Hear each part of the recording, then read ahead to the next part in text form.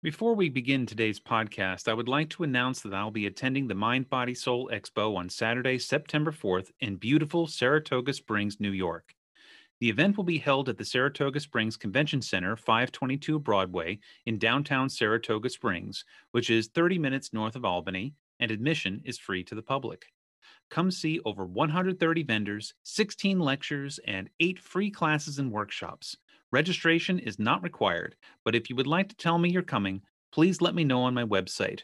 Go to vitalbioenergetics.com and click on workshops. I can't wait to see you there. And now for today's podcast. Welcome to High Vibes. I am your host, Bill G, with co-host Nina G. At High Vibes, we're looking into what it means to be a fourth-dimensional being in an ever-changing world. We hope that by listening to this podcast, you can feel a greater sense of peace and connection as we collectively raise our energetic vibration to the next level. And now for today's podcast.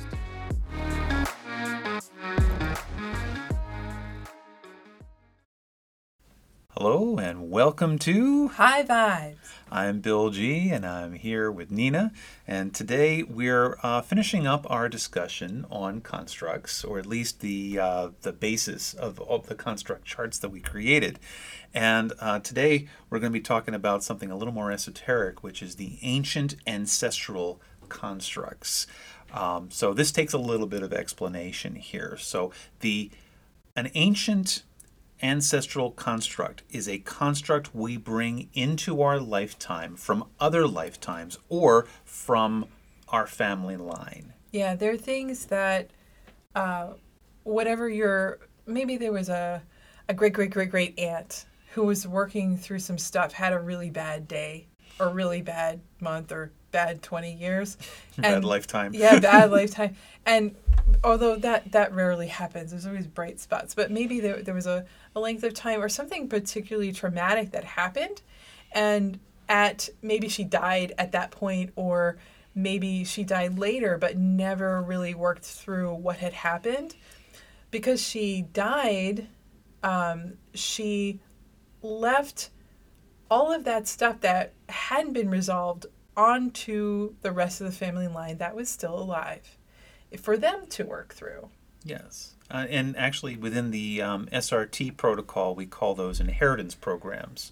So these are programs that we put onto other people, especially children. Holy crap, children are sponges. When it comes in the 7 years of their lives, they just absorb any kind of programming that we happen to be going through. But that's not exactly what we're talking about here. We're not talking about imprint programs. We're talking about these are inheritance programs that go far deeper. So deep in the background are these programs or these constructs. And like on our visible light charts that we have, they fall within the purple range because they're kind of like karma. They're so pervasive. They're so in the background that they become kind of like white noise, and we don't notice it anymore. And it becomes very, very normal for us to live these patterns out from day to day. Right. And so what we have to do when we're doing the charts with somebody is we find out what these patterns are, and we work then to clear them. We go into the Akashic record and we say, this is what's here. We need to get rid of these things, or at least bring them into conscious awareness, because right now they're sitting in the subconscious. Yeah, and this can be really difficult because if you spend, especially like a lot of time around your family, they are probably also playing out these dramas, or at least some of them are. So by spending time with them, they kind of It's what makes it normal, actually. Yeah, it's what makes it normal, right? Yeah. And what makes a family drama normal. But it also kind of solidifies that you should be playing that out too, because you're seeing it all the time. Right. So right before the podcast, we decided that we're just going to take a look at ourselves here and use ourselves as the case study example, because it went so well in the last podcast. Yeah, we're having so much fun just ripping ourselves to shreds. Right. Here online. Here online for everybody to see.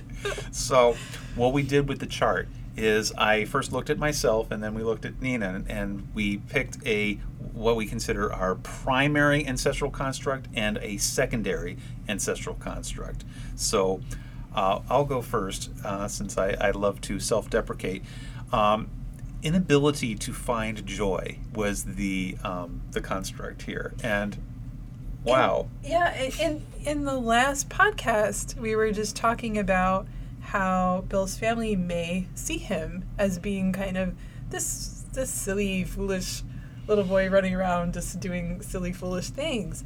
And that could be construed as joy. You know, children are masters of joy and play. And maybe what Bill's family sees is him just kind of playing and not being real serious.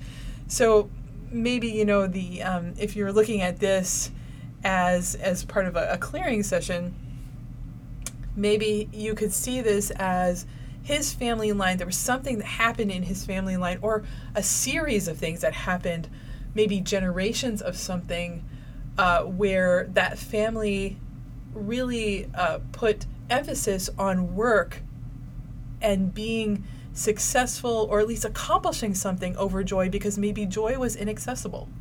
Yeah, and also they don't see work as being joyful. They see that you don't work to do something that you love. You work in order to build a legacy, in order to care for your family. Your joy is in your family, not in your work. And this goes well along the lines of the businessman. And you had this attitude for so long. Mm-hmm.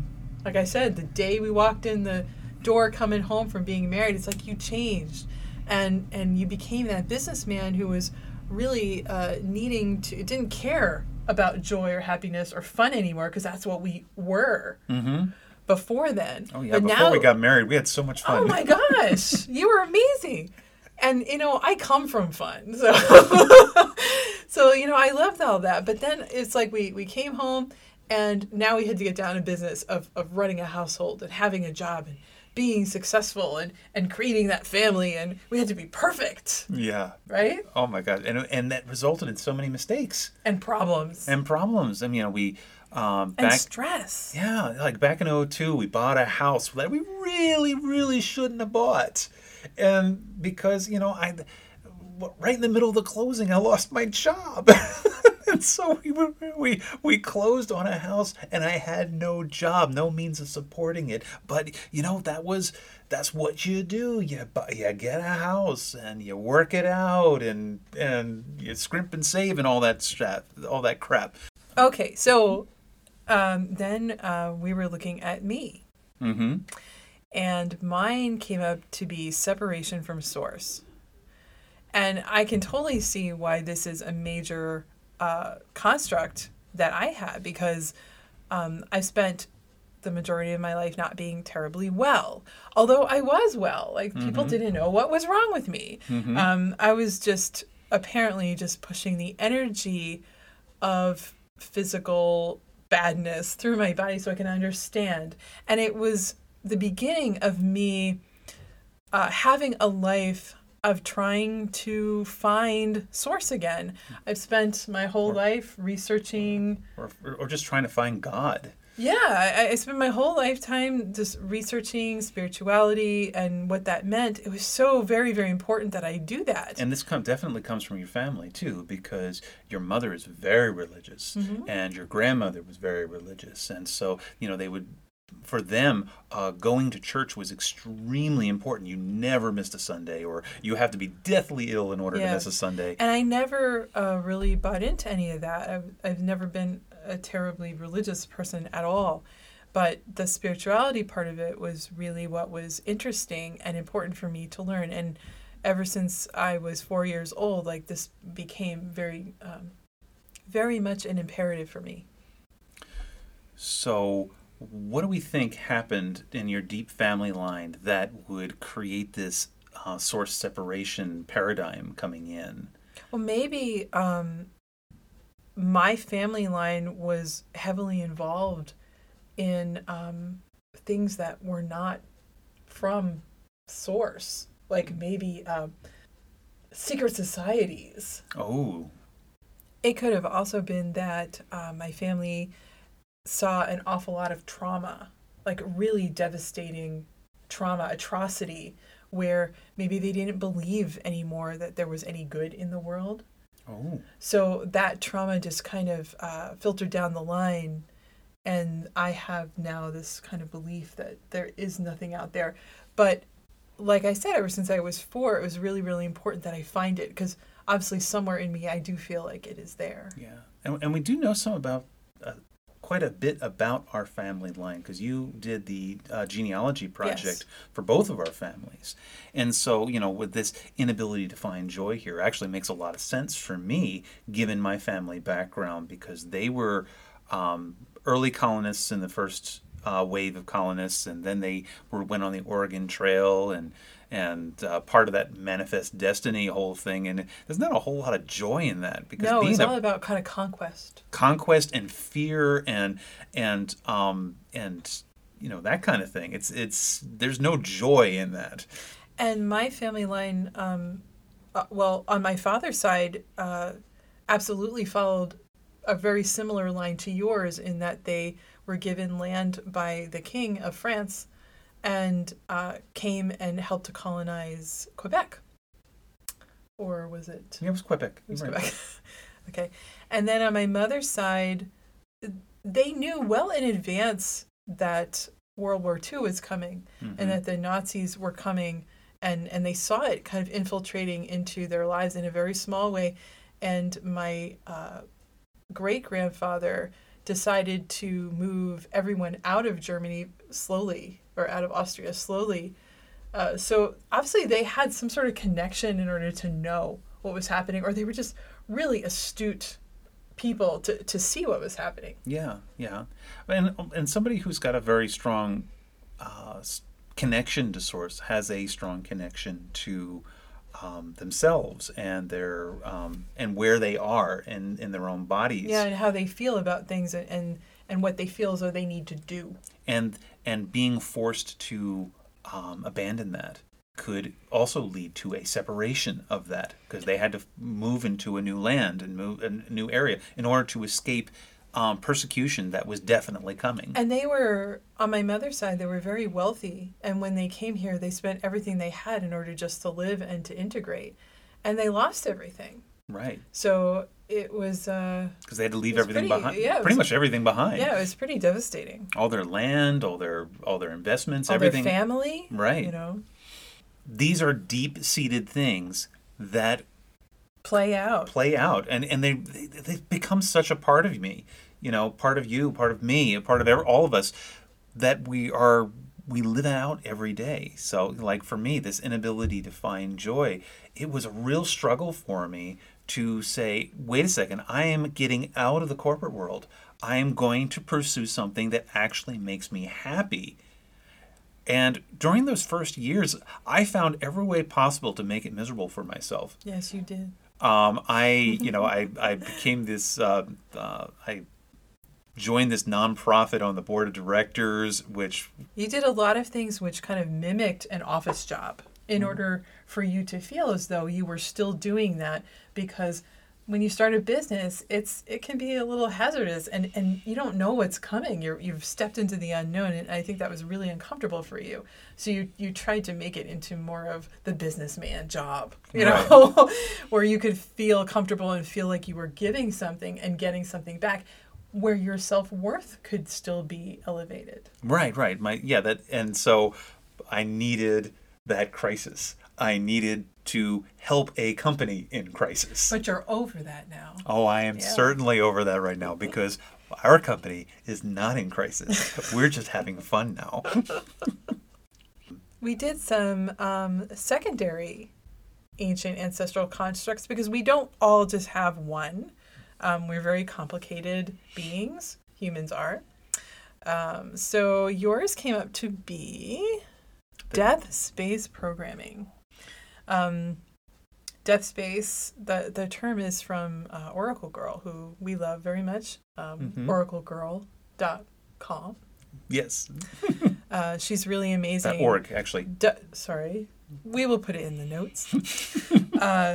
She's an amazing person. If you haven't found her yet, she's really kind of changed both of our the way we look at life.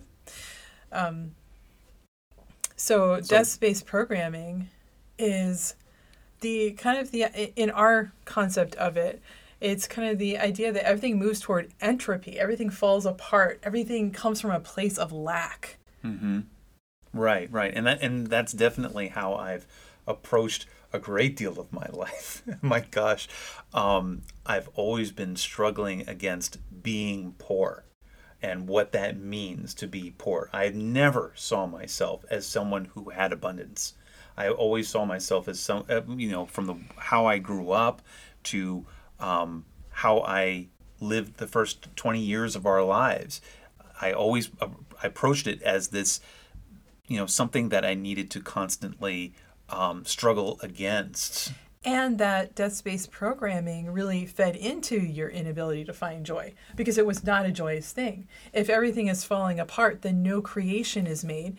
Every time you strive to do something and start a project, that is creation, but it would quickly fall apart. Mm-hmm. And then you'd have to do something else in order to regain any scrap of what was gained previously.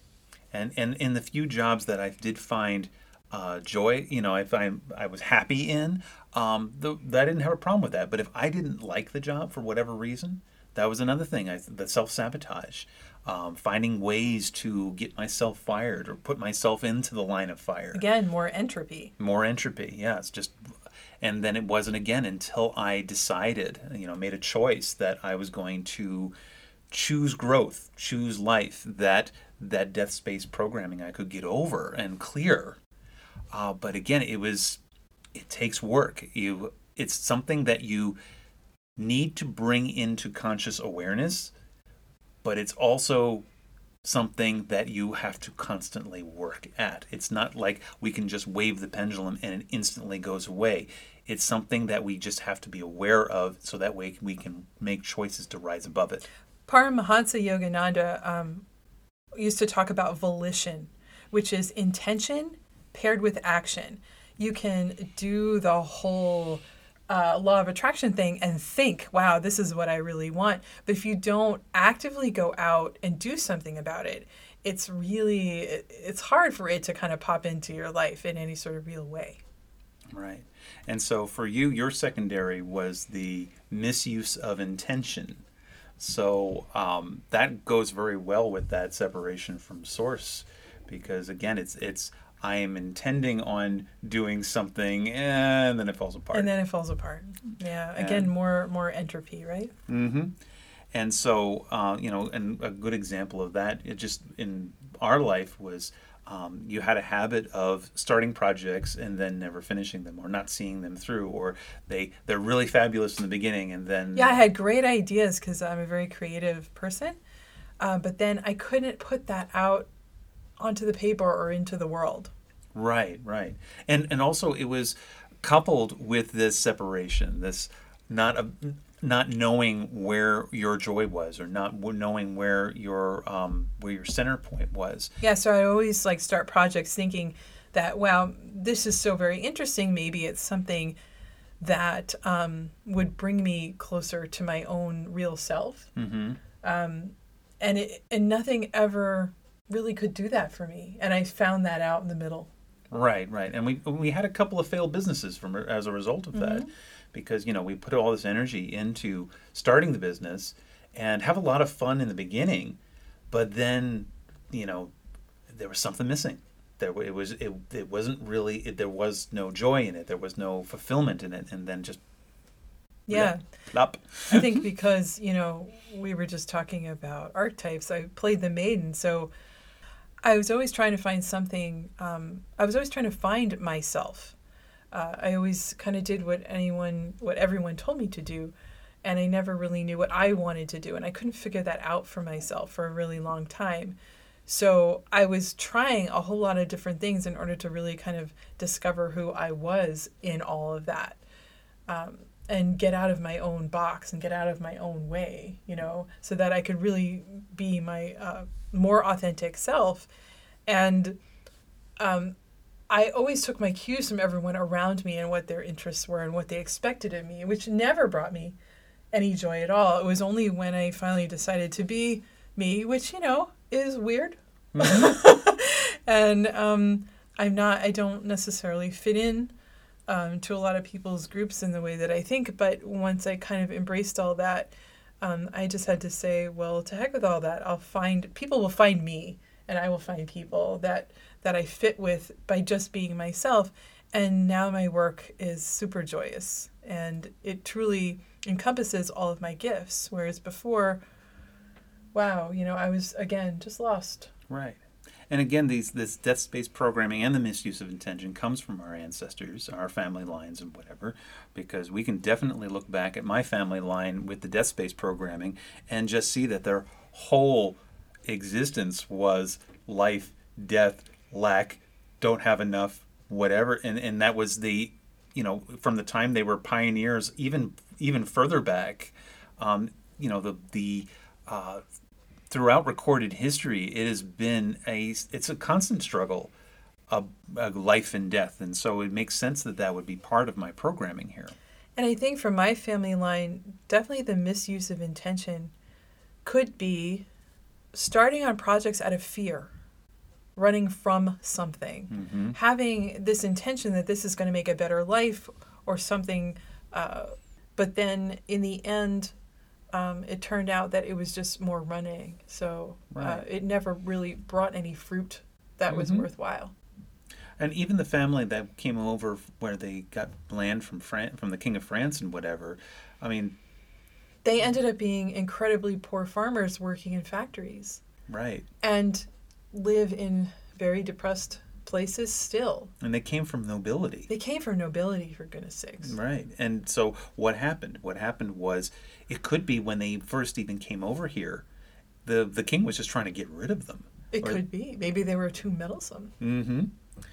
We don't know because, there aren't any records from back then. Or maybe they thought they were going to make a better life, but maybe it was all about power at the time. And, that always falls apart at the end. Yeah, because, life in the early colonial period was hard. Oh, goodness. It was freaking hard. They were totally unprepared for this sort of thing. So they came in with the intention that they were going to build a new France or live their old lives again. And it completely fell apart. So I think what I really get out of looking at this stuff is if there are things in your life that you just don't want to tolerate, that you can't tolerate, but you do. Yeah. And I use the word tolerate because it is such a great word to describe the feeling of this.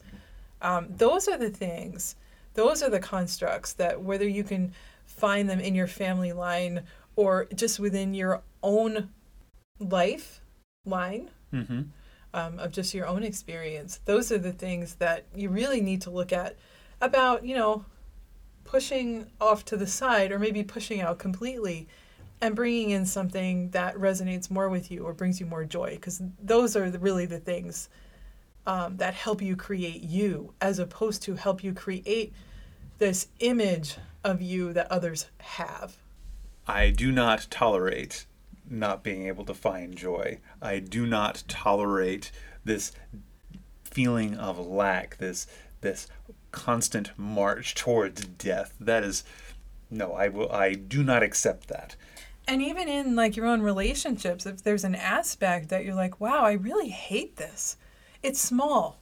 Maybe it's big, but it could be tiny, and you kind of stick it to the side there and not really look at it too often. That's something that actually can be worked on, where you can figure out, hey, I really don't want this anymore. What can I do to change it? And so if you want to go through this process yourself, trying to figure out what is your ancient ancestral construct that you can clear, we can do that through the charts and whatever, please go to vitalbioenergetics.com/book online and book your free 30-minute consultation, and we can talk about what you are wanting to clear, or what are the stuff constructs you won't want to tolerate anymore. I don't want to tolerate that anymore, and I want that cleared out. So give us a talk, and we'll set you up, and we'll get this cleared out, and we'll also give you some proactive steps in order to just own that. Keep going, keep growing, keep finding that that light space within you to raise your consciousness levels. This is incredibly fun work, and I love doing this with people. Knowing that, so it was great talking to you guys, and we will see you in the next podcast. Thank you for listening to today's podcast. For more information about Bill and Nina G, please visit our website at www.vitalbioenergetics.com. See you next time.